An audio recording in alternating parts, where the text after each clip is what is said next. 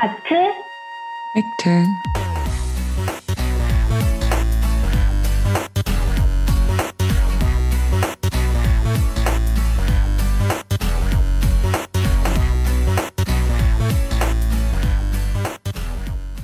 안녕하세요. 프랑스에서 예술을 공부하는 사람들이 모여 예술에 대해 묻고 답하는 프로젝트 그룹 아트팩트 팟캐스트 프로젝트.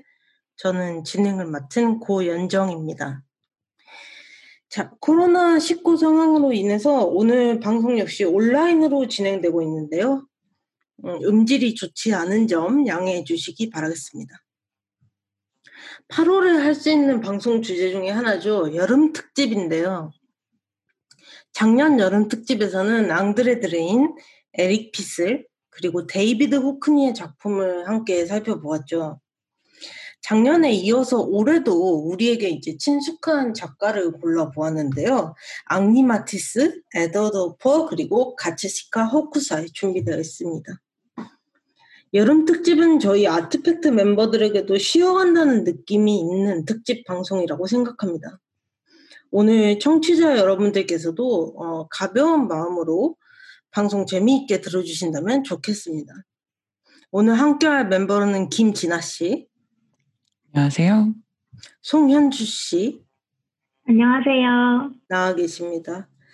두 분은 올해 여름을 또 어떻게 보내셨나요? 아무래도 이제 휴가를 떠나기에는 조금 어려운 상황이었죠. 안 그래도 이제 너무 날씨가 파리도 거의 뭐 39도, 40도까지 올라가는 날들이 있어서 맞아요. 더위를 조금 피하고 싶어서 이제 사실 잠깐 놀러를 갔다 왔습니다. 저기 어디로 갔다 노르망디 근처에 이제 노르망디에 원래 노르망디 상륙작전이 있었던 그 해변가로 갔다 왔어요. 그래서 사람이 좀 없는 곳으로 가서 그냥 이제 해변에서 잠깐 쉬다 왔습니다. 네. 사실 진아 씨랑은 이제 뭐 중간중간 이야기를 했는데 진아 씨는 노르망디 거기 해변 상륙작전이 있던 곳으로 갔는데 인터넷이 안 돼가지고 네. 아이고. 완전히 고립된 휴가를 보내고 오셨던. 근데 또 어떻게 보면 그런 게 더 좋지 않아요? 또 너무 되게 정말 제대로 근데 피서를 했던 게 노르망디 날씨가 네. 비가 엄청 많이 오더라고요.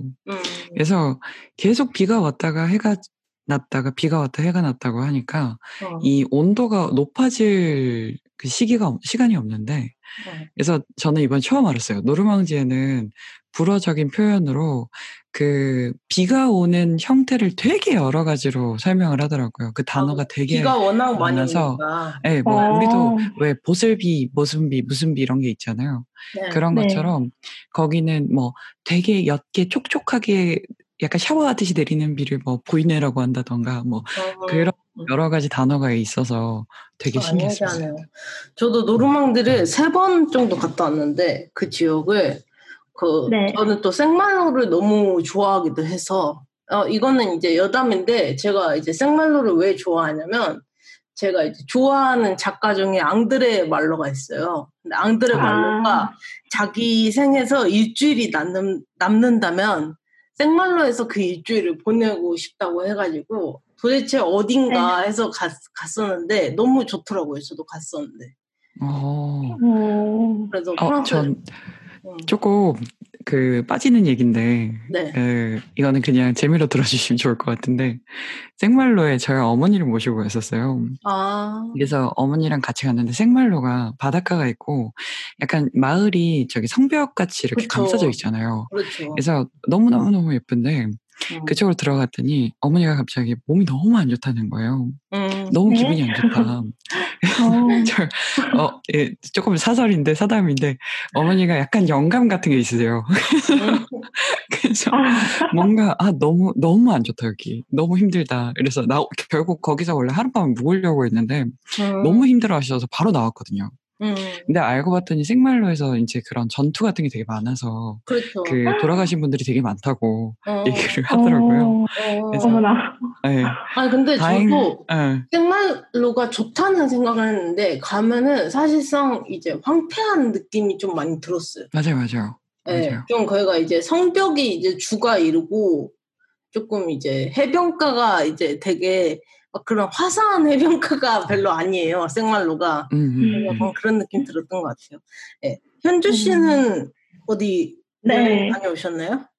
네, 저도 일주일 동안 그 리옹 옆에 있는 안시에 가가지고, 네, 친구들과 갔는데, 제가 이번 달 말에 이제 코로나로 다 연기가 돼가지고, 그렇죠. 논문을 제출할 게 하나 있었거든요. 그래서 일주일 중에 이틀만 놀고, 이제 숙소에서 저 혼자 친구들 다 나간 상태에서, 네, 바깥 풍경을 보면서 열심히 논문을 썼습니다.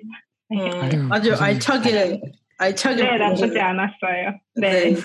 그런 게 필요하죠. 이제 저희가 다 이제 대학원, 오늘 방송을 하는 분들은 다 대학원생들이라 지금 뭐 논문 쓰다가 잠시 휴식 기간도 필요하고 또 이제 오히려 좋더라고요. 네. 저는 아까 생말로에 대해서 신나게 이야기했지만 저는 이제 뭐 휴가를 전혀 다녀오지 못했습니다. 네. 제가 작년 여름 특집 때도 이렇게 말했던 것 같은데 올해도 똑같네요. 네. 눈물이 잠깐. 네. 눈물을 닦으시고. 네. 자, 오늘 그렇게 해서 작품으로라도 휴가를 떠나보려고 각자 앙리 마티스와 가츠시카 호쿠사이 그리고 에드워드 후퍼 작품 준비했습니다. 자, 오늘 마티스를 준비하신 현주 씨와 가츠시카 호쿠사이를 준비하신 진아 씨는 이 작품을 선택하신 이유가 있었을까요? 오늘 여름에 관련된 작품을 선택하셨으면 좋겠다고 말씀을 드렸었는데, 네, 사실 저는 안시가 갈 때 기차에서 알랭드 보통의 여행의 기술이라는 책을 좀 읽으면서 갔는데 거기에서 보들레르의 그 여행의 초대를 언급을 하더라고요. 그래서 보들레르가 예전에 그런 제목으로 고요, 쾌락, 사치 이런 구절을 언급한 시가 있어요. 그거를 또 앙리 마티스가 영감을 받아서 딱 그림을 그린 작품이 있길래 재밌어서 가져와고 왔습니다. 그래. 되게 지금 신기한 게 뭐냐면 저는 여행의 기술이라는 책을 너무 좋아해요. 알랭드 부통이랑 작가 자체를 너무 좋아하고 네, 너무 재밌죠. 네, 신간이 나오면 항상 읽어볼 정도로 너무 좋아하는데 거기서 근데 마티스의 작품을 언급한지는 몰랐어요. 왜냐면 마티스의 작품은 아니라 보들레르를 언급했는데 이제 제목이 같았어요. 마티스의 작품이 보들레르 시에서 따온 건 알았는데 그게 이제 그렇게 연결되는지는 몰랐고 저는 에드워드 호퍼라는 작가에 대해서 관심을 가지기 시작한 계기가 바로 그 책이었거든요. 여행 그래서 오늘 현주 씨가 언급하셔서 되게 신기한 감이 있네요. 그렇다면 진아 씨는 이제 호쿠사이의 작품을 저는 현주 씨가 그 여행의 기술을 읽으셨다면 저는 김영하 씨의 여행의 이유를 읽었는데요. 여행을 저도 이제 아까 그 노름방디를 가면서 여행을 이제 읽으면서 이제 거기서 항상 얘기를 하는 게 왜 인간은 계속 이렇게 떠나려고 하나. 이제 원래 이제 존재하던 장소가 아니라 항상 어딘가로 이동을 하려고 하나에 대한 이제 이야기를 했는데 왜 여름하면 항상 저희는 여행이 생각나잖아요. 자연스럽게. 겨울에 여행을 떠나기도 하지만 여름에 좀 더 그 햇볕 짱짱할 때 이렇게 떠나는 그런 여행들이 생각나는데 사실 우키요에라는 것 자체가 그 에도 시대가 시작되면서 그 전까지는 계속 전쟁이 있으면서 영토끼리 싸우고 일본 안에서 지들끼리 막 치고받고 난리가 나는 상황에서 에도 시대가 오면서 갑자기 평화가 이어져요.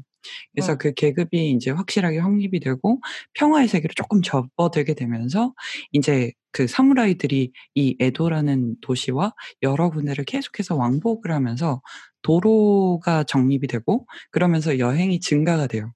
그래서 여행이 증가함으로써 서민들이 이 여행과 이 풍경의 아름다움을 이제 알기 시작하면서 그런 이제 산수화나 기행 문학 같은 그런 흥미가 엄청나게 높아졌다고 해요. 네, 맞아요. 이제 그런 것과 함께 이제 이런 그 우키요에 자체도 우키요에가 나중에도 설명드리겠지만 판화잖아요. 목판화. 그렇죠. 그래서 찍어내는 거다 보니까 찍어내서 계속해서 대량 생산이 가능하기 때문에 가격이 저렴했고 서민들이 굉장히 좋아하고 사랑을 했던 문화 중에 하나예요. 맞아. 그래서 이런 서민들이 여행을 즐겨 하기 시작하면서 그 수요가 만들어지고 그것과 관련해서 되게 이 여름 뭔가 여행과 되게 밀접한 관련이 있지 않나라는 생각을 하게 되었습니다. 맞습니다. 또 호쿠사이 작품은 대놓고 지금 파도잖아요. 그래서 그쵸. 약간 네, 바다를 연상하면서 여행하면 네. 바다고 바다는 파도죠. 네, 그렇죠. 그렇죠. 뭐 산 좋아하신 분들은 좀 섭섭할 수도 있겠는데 어쨌든 그렇습니다.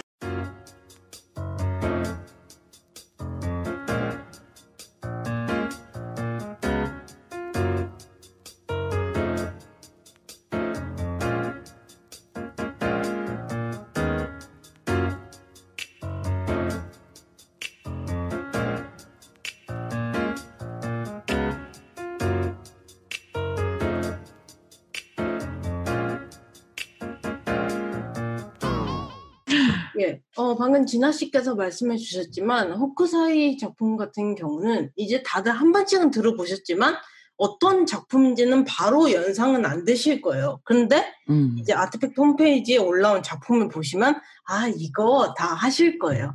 그리고 이제 뭐 보시면은 그렇지만 정말 대놓고 파도를 그린 작품 중에 하나라고 볼 수 있어요. 맞아요. 제가 알기로는 후지산 풍경 중에 하나를 그린 걸로 알고 있는데요. 맞습니다. 네. 그렇습니다.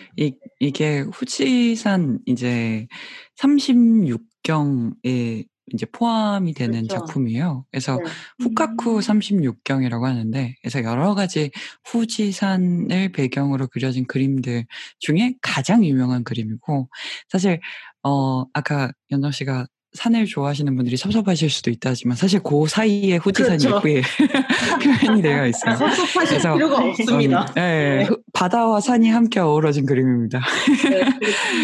네. 그래서 그 바다가 파도가 엄청나게 세게 치고 있는데 자세히 보시면 이제 배들이 떠 있어요. 배들이 떠 있고 그 배 위에 어부들이 이제 낚시를 하고 있는 그 험악한 파도 위에서 이 어부들의 모습을 표현을 하고 있는데 이런 대자연 앞에서 이렇게 계속해서 도전을 하는 그런 인간의 모습을 이제 엄청나게 큰 휘몰아치는 파도와 그 작은 사람의 모습을 잘 표현한 그런 작품입니다. 그렇나요?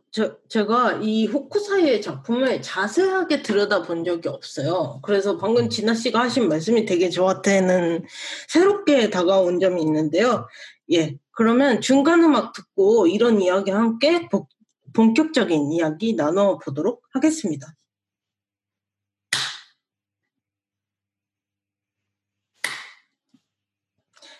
네, 중간 음악 듣고 오셨습니다. 진아 씨께서 준비하신 가쓰시카 호쿠사이의 작품부터 살펴보겠습니다. 오늘 준비하신 작품이 이제 가나가의 해변의 파도 아래라는 작품인데 지난 방송 이제 저희가 프랑스 인성주의를 다룰 때도 그렇고 자주 언급됐던 작품 중에 하나긴 해요. 또 이제 저희가 모네를 언급할 때도 그렇고 그래서 청취자 여러분께도 익숙한 작품이 아닐까 싶습니다. 맞습니다. 이제 사실은 그 우키요에라는 것 자체가 이 우키요에라는 이름을 못 들어보셨어도 엄청나게 많이 보셨을 거예요. 어딘가에서.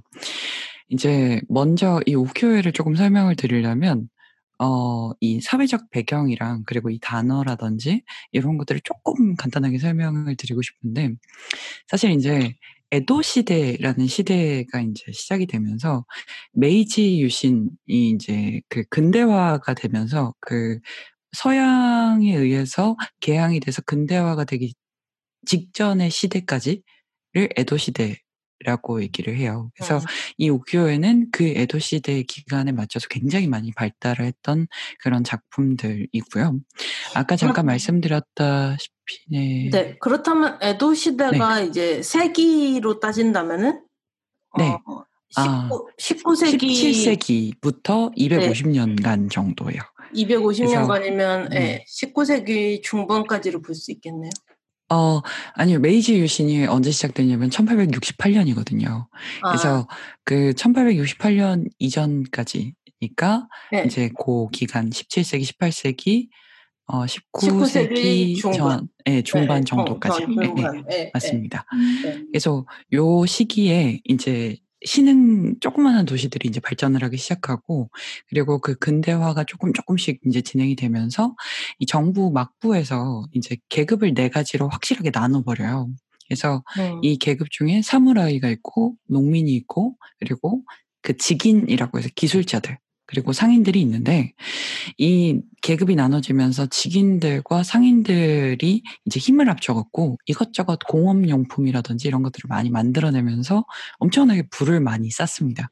그래서 이 사람들의 부를 가지고 이 서민들에 가까웠죠. 사실 상인이 가장 낮은 직이었다고 해요. 그래서 이 서민들, 이제 돈이 많이 없었던 그런 사람들이 조금씩 힘을 찾기 시작하고, 그 서민 문화가 굉장히 많이 발달을 해서 뭐 연극이라든지 이런 미술 쪽이라든지 이런 것들이 되게 많이 발달을 하게 됩니다. 그래서 사실 우키요에라는 단어 자체는요, 불교 용어에서 왔다고 얘기를 많이 해요. 그래서 우키요라는 이제 단어랑 우키에라는 단어가 합쳐졌다고 하는데, 우키에라는 거는 이제 표면에 떠 있는 것처럼 보이게 한다라고 해서 둥둥둥둥 떠다닌다. 라는 이제 의미인데, 이 근심스러운 어떤 그 세상을 가지고 이 덧없는 세상이다라고 해서 우키요라고 부르는 거에서 이제 등장을 하기 시작했다고 합니다. 그래서 굉장히 좀 염세적이고 이제 이런 현재의 이 그 조금 더 그 즐거운 쾌락에 좀 더 가깝게 쾌락을 좀 더 중시했던 그런 문화에서 등장을 했다고 봐주시면 될 것 같은데요. 사실 우키요에가 우리가 생각했을 때 이런 파도와 같이 풍경화도 되게 많지만 사실은 더 많은 것들이 춘화예요. 그렇죠. 그래서 네, 춘화 이제 저희 생각을 했을 때 저희 그 영화 중에 아가씨 혹시 보신 분들, 아가씨에서 그 저기 거기에 컬렉터로 우키요에를 굉장히 많이 모은 대다수가 춘화잖아요. 그래서 그런 게이샤의 모습이라든지 아니면 나부의 모습이라든지 아니면 성행위를 하는 그런 것들이 굉장히 유행을 하면서 그것들을 찍어내서 많이 판매를 하기 시작한 게 이 우키요에였습니다. 그래서 나중에는 정부가 그거를 굉장히 많이 컨트롤하고 감시하고 막 없애려고도 하는데, 이 방법 자체가 이제 판화잖아요. 근데 우리가 이제 생각했을 때 그냥 일반적으로 우리가 서양 판화 같은 경우에는 목판을 깎아서 목판이라든지 뭐 이런 것들을 깎던지 만들어서 이제 유성 잉크를 롤러에다가 이렇게 바른 다음에 찍어내는 형태잖아요. 그렇죠. 근데 일본의 이 그 색채 판화, 이 우키요에는 지금 생각하시면 조금 더 실크 스크린에 가깝다고 보시면 돼요. 그래서 여러 가지 조각을 만든 다음에 거기다가 색깔을 입혀서 같은 종이에 계속해서 덧붙여서 찍어내는 형식으로 색을 올립니다. 그래서 되게 섬세하고 아름다운 색깔이 나오게끔 만들어지는 게 이 우키요에이고요. 그래서 이 우키요에의 되게 유명한 작가들이 이제 여러 명 있는데, 뭐 히로시게라든지, 근데 제가 소개해드리는 이 해변의 높은 파도 아래, 제목이 여러 가지예요. 뭐 파도 속의 후지산, 뭐 이런 제목도 있고, 이제 이 호쿠사이를 가지고 오게 되었습니다. 네, 사실상 뭐 일본의 우키요에를 말하고자 할 때 호쿠사이를 빼놓고 말할 수 없을 정도로 가장 뭐 유명한 화가 중에 한 명이라고 볼 수 있는데요. 저는 이 작품을 실제로 보기는 봤어요. 근데 이제 뭐 원본이라고 말할 수 없을 정도로 이제 판화이기 때문에 저는 이제 프랑스에서 이 작품을 봤고, 제가 방송에서도 이제 한번 언급하기는 했는데, 인상파 화가들에 의해서 이 호쿠사이 작품이나 우키요의 작품들이 많이 수집이 됩니다. 그런데 아까 제가 흥미로웠던 점은 우키요의 이제 정의에 대해서 굉장히 흥미로웠는데요. 그 위에 떠다니는 이 약간 그 뜻에 들어있었잖아요. 위에 떠다닌다는 뜻이.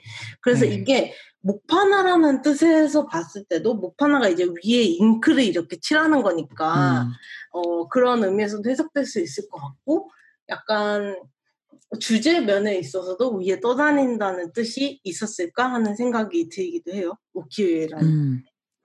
저도 비슷하게 생각을 해요. 그래서 이제 어떻게 보면 그러니까 조금 어차피 이렇게 힘든 세상이면 우리 좀 떠다니면서 맞아요. 살자. 너무 어렵게 살지 말고 좀 즐겁게 우리가 즐거울 수 있는 것들을 만들어서 즐기자에서 등장을 했던 것 같고 그렇다 보니까 굉장히 그 사람의 기본적인 본능에 되게 충실한 그림들이 되게 많이 등장을 하고 그랬던 게 이 우키요에이지 않을까 생각이 듭니다. 저희가 이제 미술사 공부를 할 때 사실주의 그림하고 장르화, 그러니까 우리가 이제 한국어로 말하면 풍속화 그림하고 이제 그 카테고리를 구분을 해서 연구를 진행하는 경향이 있어요.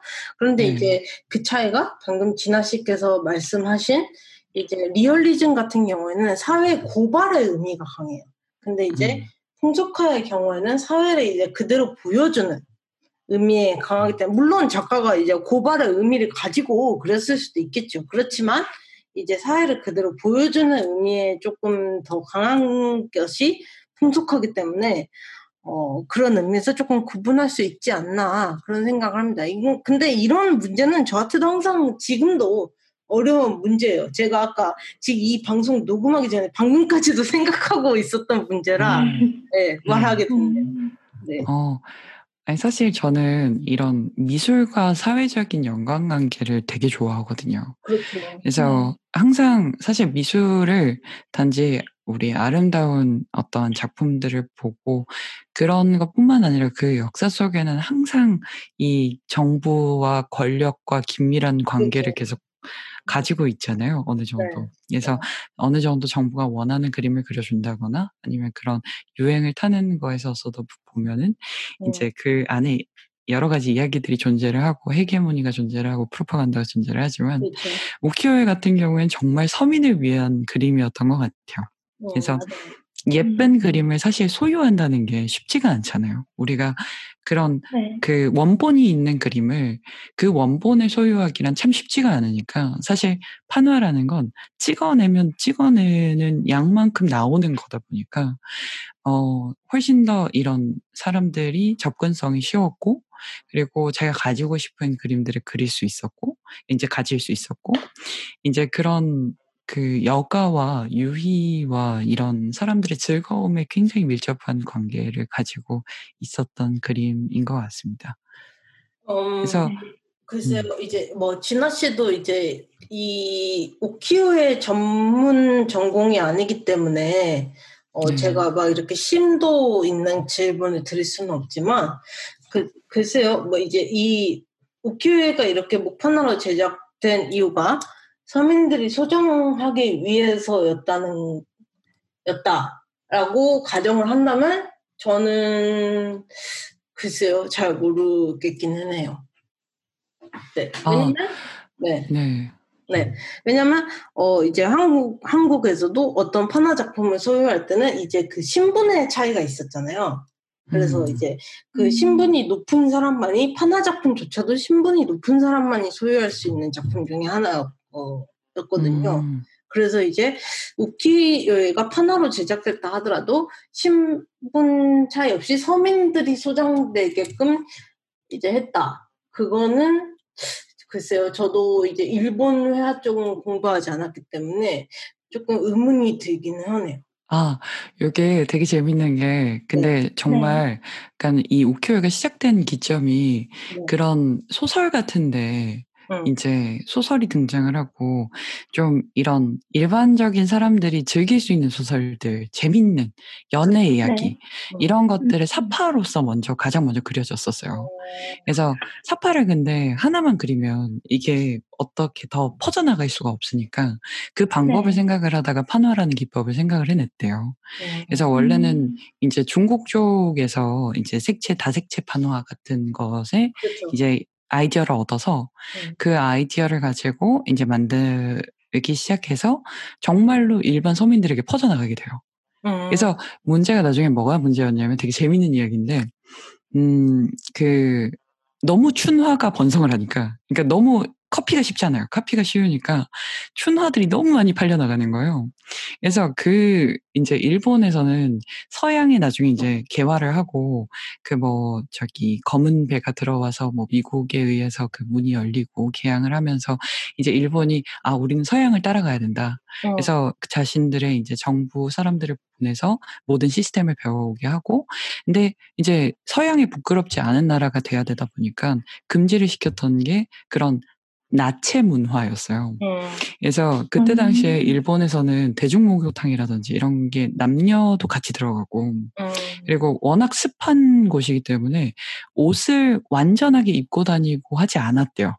그래서 그 여성분들도 그냥 가슴 내놓고 다니고 그런 게 너무나도 이제 되어 있었고, 춘화에서도 그냥 춘화가 나중에 혹시 괜찮으신다면 찾아보시면요, 충격적인 성행위들이 정말 많아요. 약간 카마수트라 같이. 그래서 너무너무 막 그런 충격적인 그런 그림들이 너무 유행을 하니까 이거를 이제 안 되는 거예요. 격리를 시켜야 되는 거예요. 얘들 우리는 서양이 부끄럽지 않은 나라가 돼야 되니까. 그래서 벌금형을 매기고, 그리고 이제 데리고 와서 감옥에 넣고, 그리고 때리고, 이제 그런 것들이 이제 생겨나게 돼요. 근데 이제 재밌었던 게, 이게 조금 다른 얘기지만, 일본에서 이제 그래서 정부에서 한 2년 정도를 그때 당시에 가장 잘 나가는 젊은 예를 들어서 정치가들, 그리고 똑똑한 지식인들, 그리고 화가들을 서양에 보내서 한 2년 동안 정말 서양을 다 돌게 만들어요. 유럽이랑 미국을. 이제 그때 예술가들이 굉장히 많이 나가게 되는데, 예술가들이 그때 프랑스로 와서 배워왔던 것이 반대로 나체화였어요. 그래서 장르로서의 나체화를 배워오면서 이게 서양에선 최고더라.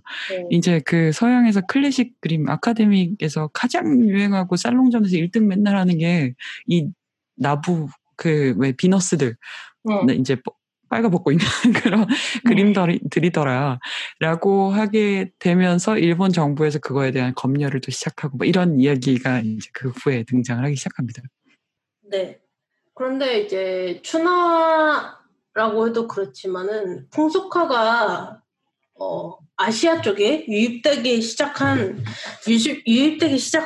그거에 대해서 영향을 받은 계기가 많이 좀 다른 것 같아요. 적용하기 시작한 계기가. 한국 같은 경우는 이제 그런 유로피아의 영향을 인문화에 많이 받았다면은 일본 같은 경우는 많이 풍경화나 원근법에 대해서 영향을 굉장히 많이 받았다는 생각이 또 들기도 하거든요. 이게 이제 아무래도 조금 말씀하신 것처럼 다른 느낌이 될 수도 있는 게, 우키요에 자체 이제 색채판화라는 게 시작된 것 자체가 소설 이제 사파에서부터 시작이 됐었고, 그래서 사파를 이제 많이 찍어내려고 하다 보니까 가장 찍어내기 편한 방법을 찾았던 게 이 목재 판화였고요. 사실은 중국의 다색채 판화에서 영향을 되게 많이 이제 아이디어를 얻어서 이제 만들게 되었다고 하고, 서민들의 문화랑 되게 연관이 깊죠. 그래서 일반 사람들이 이 그림 자체를 굉장히 많이 공유하고 사서 모으고 이제 일본 자체에서도 컬렉션을 많이 했었다고 하고요. 근데 이제 그때 당시에 유행을 했었던 거는 사실 우키요에에서 가장 인기가 많았던 건 춘화가 되겠죠. 그래서 춘화로서 이런 미인도를 포함해서 미인도뿐만 아니라 이제 그런 아까 말씀드렸던 여러 가지 성행위를 그렸던 그림이라든지 굉장히 놀라운 이제 작품들이 많아요. 보시면 호쿠사이도 마찬가지로 굉장히 좀 징그러운 이건 개인적인 감정이지만 그런 여성과 문어의 성행위라든지 이런 것들을 만들기도 했었거든요. 이게 잘 팔리니까. 그래서 사람들이 굉장히 많이 이제 구입을 하고 즐기고 했었던 것 중에 하나가 이 우키요였고, 그래서 이제 간단하게 재밌는 이야기로 조금 넘어가면, 일본에서 이제 메이지 유신이 시작되고 이제 정부에서 개항을 하고 이 서양의 것들을 받아오기 시작하면서 우리나라도 서양처럼 제국이 되어야 한다. 우리가 제국이 되려면 이제 그 속에서도 이 서양이 부끄럽지 않은 나라가 돼야 되는데 우리가 이런 부끄럽지 않은 예절과 이것들을 갖추려면 문화를 갖추려면 없애야 되는 것이 이 나체 문화다. 라고 해서 이제 그때 당시의 시대, 에도 시대에서는 그냥 사실은 이 나신 자체가 야하다는 그 느낌이 없었대요. 그래서 대중목욕탕이라든지 이런 게 굉장히 많이 발달해 있었으니까 이 여성과 남성도 같이 씻는 그런 문화도 있었고 그리고 이제 여름 같은 경우에 너무 텁텁하니 습기가 가득한 이제 더위다 보니까 이제 어느 정도 벗고 다니는 거에 있어서 부끄럽거나 야하다는 그런 생각을 가지지 않았었다고 해요. 근데 이제 이것들을 금지시키다 보니까 벌금형이라든지 이런 여러 가지 뭐 감옥을 보낸다든지 이제 그런 것들을 금지시키는데 여기서 또 재밌는 아이러니가 발생을 하는 게 저는 일본 정부가 되게 이 잔꾀가 되게 좋았다고 EQ가 되게 좋았다고 생각을 하거든요. 빠르게 발전을 하기 위해서 이제 썼던 방법이 모든 것들을 일단은 카피해오자 라고 해서 서양에 있는 모든 제도들 그리고 법과 같은 법이라든지 그런 복지라든지 이런 부분에서도 마찬가지고 문화 쪽, 학문, 학술 쪽 이쪽들을 모두 그냥 가져오려고 이제 사람들을 보냈어요. 그래서 그때 당시 사절단으로 그 일본 사람들 그때의 젊은 신진 그 정치가들과 그리고 작가들 그리고 이제 학자들 지식인들을 보내서 이제 쭉 보면서 그 모든 것들을 가져오게 시키는데 이제 그때 당시에 처음으로 들어왔던 것 중에 또 하나가 인문학이죠. 그때 이제 인문학이 들어오게 되면서 처음으로 이제 모든 단어들이 번역이 되기 시작하고 그 번역된 단어가 결국 한국어로까지 연결이 되는데 어찌됐건 그때 이제 예술가들이 그 프랑스로 건너와서 프랑스에서 최고의 작품들을 이제 배워오게 돼서 배워서 일본에 소개를 하게 되는데 그게 또 뭐 아이러니하게도 나체화, 누드화였어요.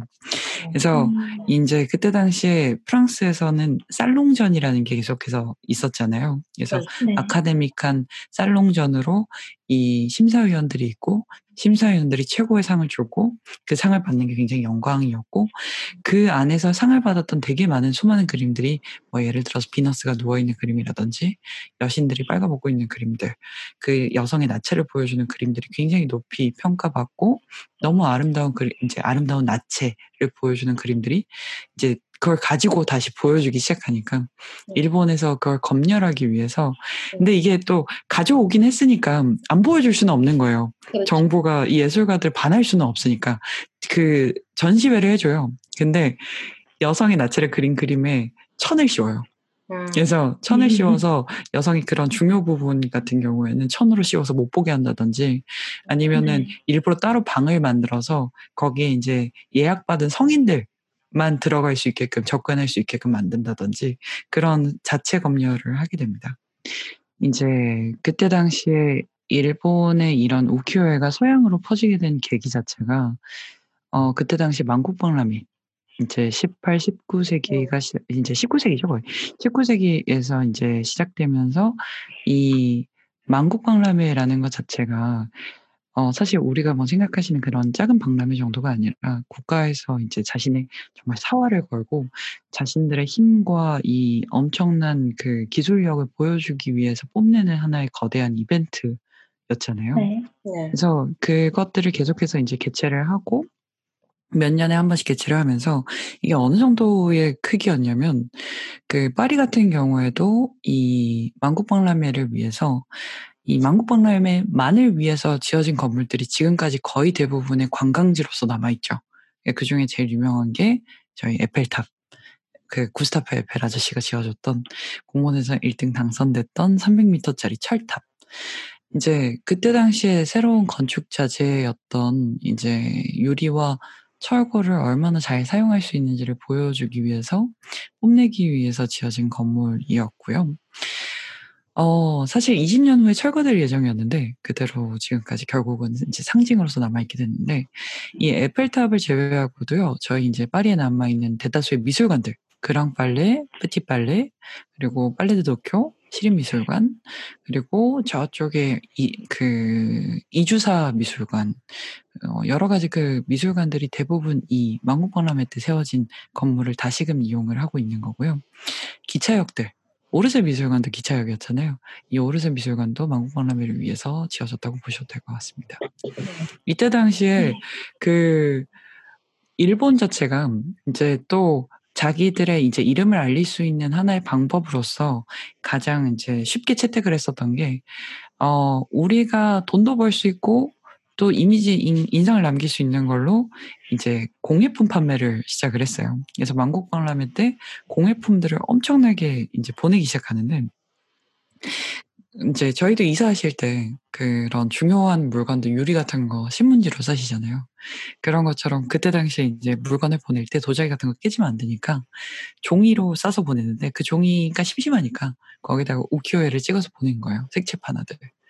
그래서 일반 그 귀족들이나 이런 사람들, 일반 부르주아 계층들은 그런 도자기에 관심이 많았지만, 그때 당시에 가장 이제 진보적이었던 이 예술가들, 저희가 잘 아시는 인상파들, 후기 인상파들, 이런 작가들이 이 우키요에에 열광을 하게 되죠. 그래서 저희가 잘 아시는 모네, 마네, 르누아르, 드가, 그리고 이제 고흐까지 정말 많은 영향을 미치게 됩니다. 네. 그렇습니다. 네. 이거에 대해서 더 할 이야기가 많은데 오늘 이것까지 이야기하면 너무 길어질 것 같아서 여기서 이만 끊고요. 더 나중에 더 아시아 쪽 회화를 말할 수 있는 기회가 있다면은 더 말하는 것도 좋을 것 같습니다. 네, 제가 준비한 작품을 볼 차례인데요. 아마 이 작가 굉장히 좋아하시는 분들이 많을 거라고 생각이 됩니다. 에드워드 호퍼이고요. 에드워드 호퍼의 1943년작 서머타임입니다. 자, 이 그림 보시면은 흰색 원피스를 입은 여자가 흰색 건물 앞에 서 있는 그림인데요. 이제 모자까지 쓴 외출복 차림인 거를 보면 아마 누군가를 기다리는 것 같이 보이기도 하고 그냥 서 있는 것 같이 보이기도 합니다. 단순하게 생각을 한다면은 그냥 여름날, 이제 제목 때문에 여름날 빛을 쐬고 있는 여자구나 하고 생각이 드실 거예요. 이제 썸머타임은 이제 여름에서 가을을 넘어가는 가장 더운 날을 의미하는 단어 중에 하나이기도 한데요. 어쨌든 그 시기에 서 있는 여자라는 생각이 드실 겁니다. 그런데 이 그림을 보면서 그런 이제 평온한 느낌보다 더 딱딱한 느낌을 받으실 분들이 더 많을 거예요. 그런 느낌을 받으셨다면은 이 그림의 구조가 단순한 구조가 아니기 때문에 그런 느낌을 받으실 겁니다. 이제 구조에 대해서 제가 본격적으로 말씀을 드리기 전에 호퍼가 어떠한 화풍을 거치면서 그림 세계를 구축해 갔는지를 말씀해 드리고 싶습니다. 호퍼는 1882년생으로 뉴욕에서 태어났는데요. 이 호퍼가 다음에 일러스트레이터가 되기 위해서 1900년에 뉴욕 디자인 학교에 입학을 하게 됩니다. 이때 처음으로 프랑스의 인상주의를 접하게 됩니다. 그 후에 1906년과 9년에 파리를 방문을 하게 됩니다. 이때 더 이제 심하게 접했겠죠, 인상주의를. 그 다음에 바로 다음해인 1910년에 그 중반부터는 1910년대 중반부터는 수채화 유화를 시작을 하게 됩니다. 그러니까 이 전까지는 광고 미술이나 뭐 애칭판화를 많이 그렸어요. 애칭판화나 아니면은 뭐 잡지 사파를 많이 그렸던 호퍼가 수채화와 유화를 접하게 되면서 야외 스케치를 시작하게 됩니다. 여기서 우리가 알 수 있는 점은 인상주의를 접했기 때문에 당연히 야외 스케치를 접했다는 걸 알 수 있게 되겠죠. 그러면서 이제 다른 영향을 받게 되는데 미국의 모더니즘, 즉 전위 예술의 발전을 크게 했다고 보는 에이트 그룹의 영향을 받게 됩니다. 이 에이트 그룹의 영향을 왜 받았냐 한다면은 호퍼의 스승이 있어요. 로버트 헨리가 있어요. 이 로버트 헨리가 에이트 그룹 8명이 창설했다고 해서 에이트 그룹이거든요. 그래서 이 에이트 그룹 8명 중에 한 명인 로버트 헨리가 창설한 미술학교에 들어가서 수학하게 된 게 바로 호퍼입니다. 당연히 영향을 받을 수밖에 없겠죠. 그렇지만 영향을 받았지만 이제 화풍이나 이런 거에서 영향을 받았지만 이 에이트 그룹이 미국이 이제 20년대에는 경제적 부흥을 했지만 30년대에는 경제적으로 소위 말해서 망합니다. 막말로 말해서 경제적 파산을 맞게 되면서 이제 20년대에는 막 돈 잘 버는 놈들 보기 싫어 하면서 이제 사회적 리얼리즘을 진행하다가 사회 비판적인 그림을 진행하다가 이제 30년대에는 망했잖아요. 30년대는 뭘 진행하냐? 막 미국의 특성이 가장 녹아있는 지역으로 옮겨갑니다.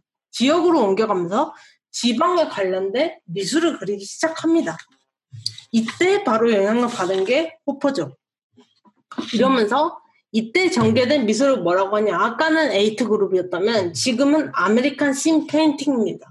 아메리칸 씬 페인팅을 말할 때 신이라는 게 이제 신이 아니에요. 신은 이제 새롭다 해서 뭐 뉴 이런 걸 말을 하는 건데 여기서 말하는 신은 힙합 신, 아트 신 이런 거와 같이 이제 그 풍경, 그 필드로 말하는 그 신이라는 걸 말하는데요. 이때의 회화 특징으로는 미국의 시골 풍경을 그려요. 근데 그걸 그리되 외딴 곳의 건물 아니면 고독하게 서 있는 사람 아니면 삭막한 거리 이런 것들을 주제로 그립니다.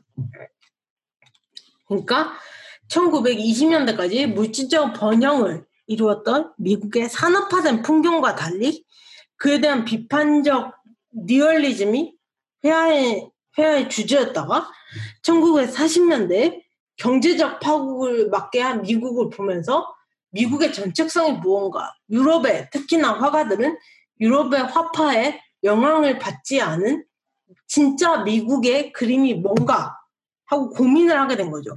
그래서 나온 게 에드워드 호퍼의 그림이라고 볼 수 있습니다.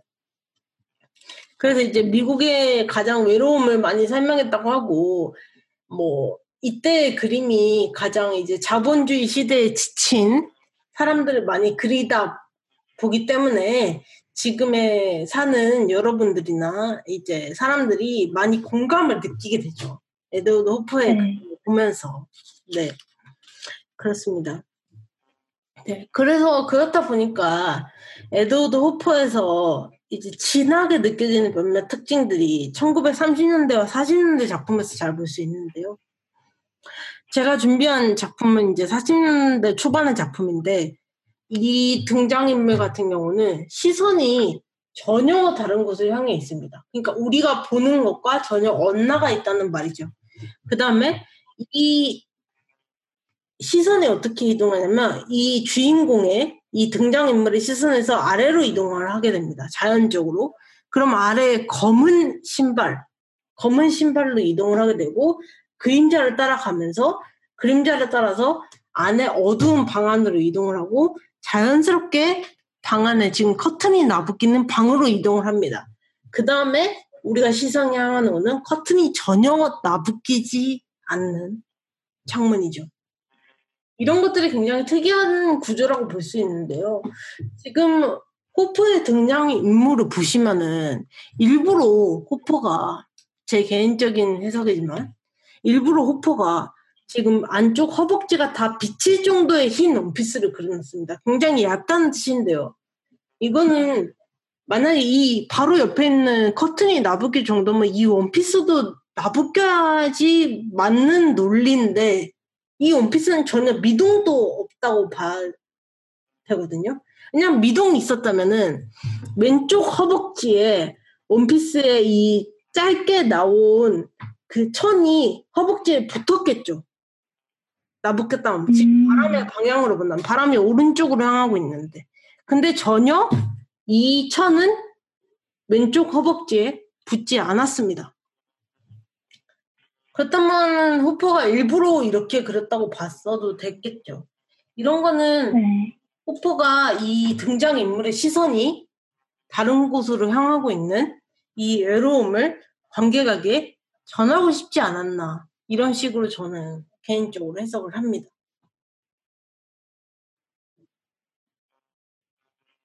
네.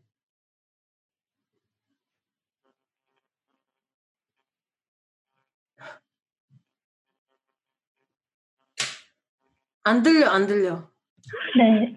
아, 지금 들리세요? 이게 뮤엣이 돼 있었나 보다. 다시 갈게요.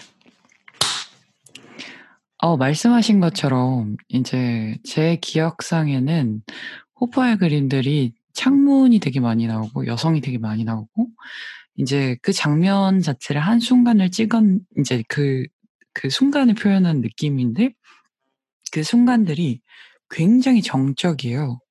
뭔가 움직임이 없고 앉아있는 사람도 마찬가지고 보통 앉아있거나 서있거나 하잖아요. 근데 정말 가만히 있는 그 순간에 공기조차 멈춰있는 그런 느낌인데 지금 이 그림에서는 이 창문에서 나부끼는 저 커튼 자체가 굉장히 시선을 많이 가져가고 움직임이 존재한다는 걸 저희한테 계속해서 보여주는 느낌이거든요. 맞아요. 그래서 그 느낌 자체가 굉장히 이질적이고 특이하게 다가오는 것 같아요. 맞아요. 저는 이게 화가가 그림을 그릴 때 일부러 그렸다고 약간 그런 가정을 합니다. 네. 뭐 그렇고요. 뭐 그렇습니다. 이제 뭐 호퍼의 그림은 각자 또 보는 분들이 다르게 느낄 수 있는 요소가 되게 많은 그림들이라 뭐 각자 의견 주시면 좋겠고요. 이제 현 씨가 준비하신 아마 한국 분들이 굉장히 좋아하는 화가 중에 한 명일 거예요. 또 호퍼에 이어서 앙리 마티스의 작품입니다. 이 작품을 보시면 근데 앙리 마티스를 또 떠올리기는 조금 힘드실 것 같아요. 네, 맞습니다. 제가 오늘 소개해드릴 작품은 앙리 마티스의 사치, 고요, 쾌락이라는 작품입니다. 1904년도에 그려진 이 작품은 오르세이 미술관에 소장된 작품인데요. 야수주의로 잘 알려진 마티스의 초기작입니다. 사실 신인상주의 실험 기간을 거쳐서 마티스가 본격적으로 자신의 개성을 내기 시작한 것이 이런 신인상주의의 접루법으로 그려진 작품인데요. 그림에 대한 일화로는 1904년경에 당시 신인이었던 마티스가 첫 번째로 전시회를 마친 뒤에 가족들과 함께 프랑스 남부로 휴가를 떠나게 됩니다. 그리고 프랑스 그 휴가지에서 신인상주의 화가 폴 시냑을 만나게 되는데 시냑은 마티스를 생프로테라는 지중해의 이런 작은 항구 도시로 그를 초대하게 됩니다. 이 사치 고요 쾌락 작품은 바로 이때의 경험을 작품으로 옮긴 것인데요. 그림을 더 자세하게 살펴보기 전에 그림의 제목 또한 또 주목할 만한데요. 네, 마티스는 그 샤를 보들레르의 시 제가 앞서 말씀드린 여행에서의 초대에서의 반복된 구절을 따온 것인데요. 제가 이걸 한번 읽어볼게요. 네, 그곳은 질서와 아름다움만이 있는 곳, 사치, 고요, 그리고 관능이라는 구절이 보들레르의 시에서 계속 반복이 된다고 해요. 그리고 거기서는 모든 것이 질서와 아름다움, 사치와 고요, 그리고 쾌락의 일뿐 이런 시의 구절을 보고 마티스는 엄청난 예술적인 영감을 불러일으켰다고 해요. 그리고 또 마티스는 이 시를 보면서 예술가 스스로가 자신만이 약간 예술적인 형식을 찾아야 한다는 그런 자극 또한 받았다고 해요. 그럼 이제 작품을 더 살펴보시면 이렇게 화면에 이렇게 위쪽과 아래쪽이 좀 분할되어 있는 것을 보실 수 있는데 그런 아래쪽에는 5명의 ним프가 이렇게 목가적으로 이렇게 그려져 있고 이것은 보면 야수주의가 본격적으로 전개되기 전에 그려진 것으로서 이렇게 색을 분할한다는 점에서 분할주의라고도 하고 또 신인상주의라고도 불리는 작품입니다. 마티스가 신인상주의 영향을 받던 때에 앙리 에드몽 크로스라는 동료의 저녁 공기라는 작품을 또 이렇게 같이 영향을 받아서 그림에서 보면 머리카락을 들어 올리는 이렇게 자세는 그 작품을 아예 약간 비슷하게 그렸다고 할 정도로 영향을 받았다고 합니다. 네, 폴 시냐크는 생트로페 빌라에 마티스의 그림을 걸어놓기도 하고 또 그에 져서 외전 블라크루아에서 신인상주의까지라는 그런 저서에서 마티스를 굉장히 막 색채주의자 이러면서 굉장히 칭송을 했다고 해요.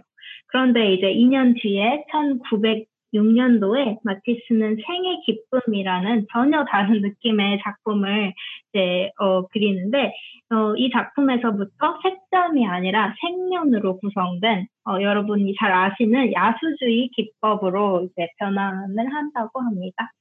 그래서 저는 개인적으로 이 작품을 보면 굉장히 프랑스 남부 그런 바다를 보는 느낌이 들어가지고 작품을 가지고 왔고요. 여러분도 함께 느껴보실 수 있기를 바랍니다. 네.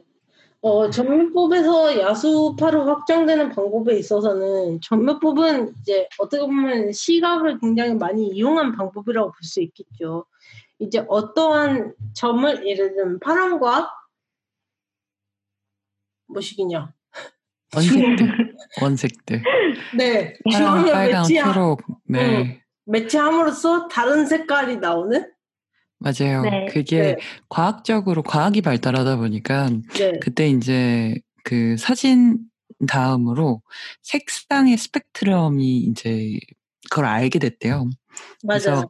이 색상 스펙트럼에서 어떤 색깔이 있는지를 알게 되고 그 원색이 어떤 색깔들로 존재가 되는지를 알게 되니까 이제 처음에 그 쇠라 같은 이제 작가 같은 경우에도 이제 이 원색을 이용해서 이 무조건 원색으로만 점을 찍고 그리고 바깥에서 멀리서 봤을 때 그게 어우러지면서 색깔이 만들어지는 그런 이제 방식으로 채택을 했었다고 하는데 이제 그래서 쇠라 같은 경우에는 이제 좀 더 정적인 느낌이 굉장히 강한 것 같아요. 원색만을 이용하다 보니까 아무리 거기에 이제 움직임이 있어도 그 그림에서 주는 이미지 자체가 좀 더 단순하고 조용하고 좀 차가운 느낌이라고 저는 생각이 들거든요, 개인적으로. 근데 지금 보여주시는 저 마티스 그림 같은 경우에는 말씀하신 것처럼 남부에 굉장히 따뜻한 그 느낌에 거기다가 부드럽고 따뜻하고 그러면서도 또 어떻게 보면은 굉장히 그 해가 저기서 지고 있는 그 사람들의 그 느낌 자체를 굉장히 특이한 색감으로 이제 사실은 그냥 사람을 표현할 때 저런 초록색이라든지 파란색이라든지 이런 색깔을 잘 사용하지 않잖아요. 그 색감들이 다 어우러져서 굉장히 아름다운 이제 그림이 완성이 되는 느낌이라서 이 그림을 보여주셔서 너무 좋네요. 맞아요.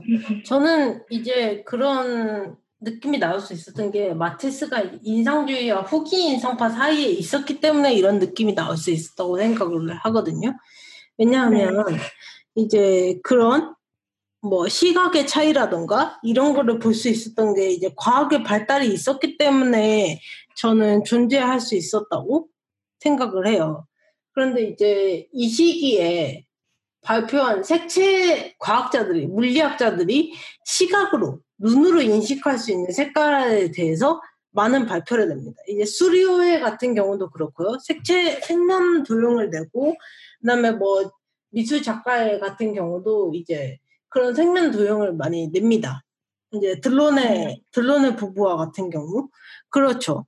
이제 그런 거를 많이 냈는데, 그런 거를 접하던 시기에 마티스가 살았잖아요. 그러다 보니까 그런 사회 상황을 겪으면서 이제 이런 것도 그래 그렇구나 그러면 나도 한번 해볼까 하는 식으로 해본 게 아닐지 하고 생각합니다. 왜냐면 이게 마티스의 평소 그림과는 조금 다른 경향이 너무 많은 게 있습니다. 왜냐면 스케치나 이런 거는 확실히 마티스가 맞는데 그 화풍의 화풍의 면에서 맞아요. 마티스라고 예상하기에는 약간 힘든 측면이 있죠. 그리고 만약에 정말 전면법으로만 그리고 싶었던 세라 같은 경우라면은 이런 윤곽선까지 다 전묘로 표현을 했을 텐데 마티스 같은 경우는 윤곽선은 또 선으로 그려놨거든요. 약간 저는 제 생각엔 네. 사실 전묘화라는 게 진짜 힘들거든요. 아시죠? 그렇죠. 점으로 찍는 거예요. 왜 해보셨어요? 유치원 때 하잖아요. 그 점 빡빡빡빡빡 찍어보면 그게 진짜 힘들어요.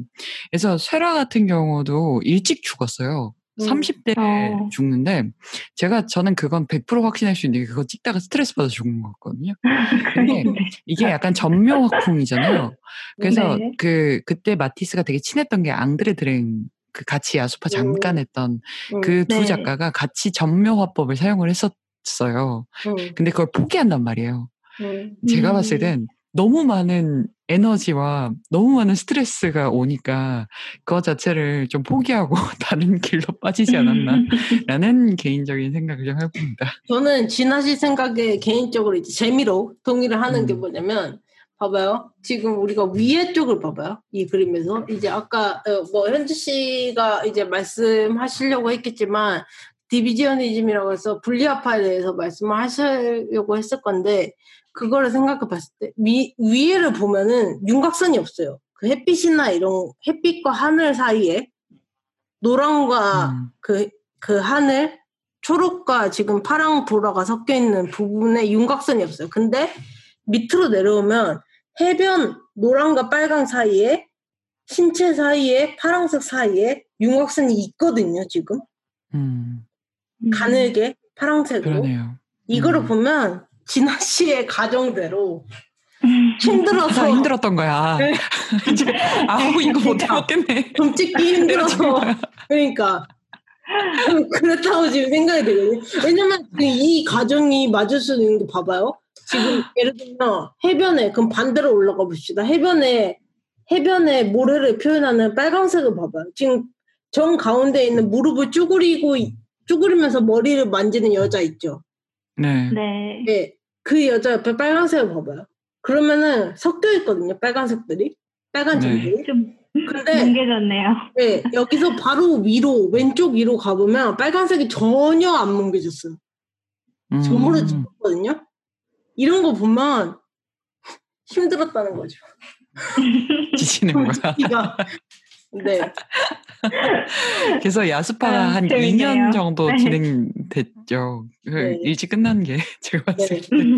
결국 모든 건 상호작용이니까요. 그렇죠. 맞아요. 네, 그림 자체도 네. 이것 자체가 또 나중엔 색채 추상으로 넘어가게 될 것이고 정말 많은 작가들이 이 마티스를 보고 영향을 받았고 모든 작가들이 그때는 이제 파리에서 많이 이제 활동을 했었으니까 그리고 직접 만나고 교류하고 하는 과정에서 서로 영향이 없을 수가 없었던 시기이다 보니까 모든 게 다 결국은 연결돼서 만들어지지 않았을까. 맞아요. 말씀하신 것처럼. 진아 씨 말씀 맞는 게, 그러니까 제 가정이 만약에 틀렸다고 하더라도 그 미술사에서 어떤 유파라는 게 어느 순간 한 번에 뿅 하고 나올 수 있는 게 전혀 없습니다. 이게 맞아요. 어떤 유파에 반대를 하든지 아니면 공감해서 그중에 뭐 한 30%만 갖고 오든지 해서 나올 수 있는 게 미술사라는 거거든요. 예를 들어서 뭐 앙리 마티스 같은 경우도 뭐 다 연결돼서 나온 그 화가 중에 하나잖아요. 그런 거와 같이 미술사도 한 번에 뿅 하고 나올 수 없다는 점 다들 이해하시고 보면 좋겠습니다. 네. 네. 그렇습니다. 그러면 이제 각자의 생각을 좀 더 심도 있게 해보셨으면 좋겠고요. 저희가 이제 심도 있는 내용은 미술사 컨텐츠에서 더 다루니까 미술사 컨텐츠 한번 들어주시면 좋겠고, 네. 이렇게 해서 오늘 여름하면 연상된 작가와 작품으로 앙리 마티스, 에드워드 호퍼, 그리고 가쓰시카 호쿠사이와 그들의 작품 만나보았습니다. 코로나 상황으로 인해서 자유롭게 다니지 못하는 요즘 같은 상황에서 이렇게 미술 작품을 통해서 조금이나마 느낄 수 있는, 계절을 느낄 수 있는 시간이 아니었나 싶습니다. 다음 시간에는 예술계에 토론할 만한 주제를 찾아서 자유롭게 토론하는 방송인 자유담론으로 찾아뵙도록 하겠습니다.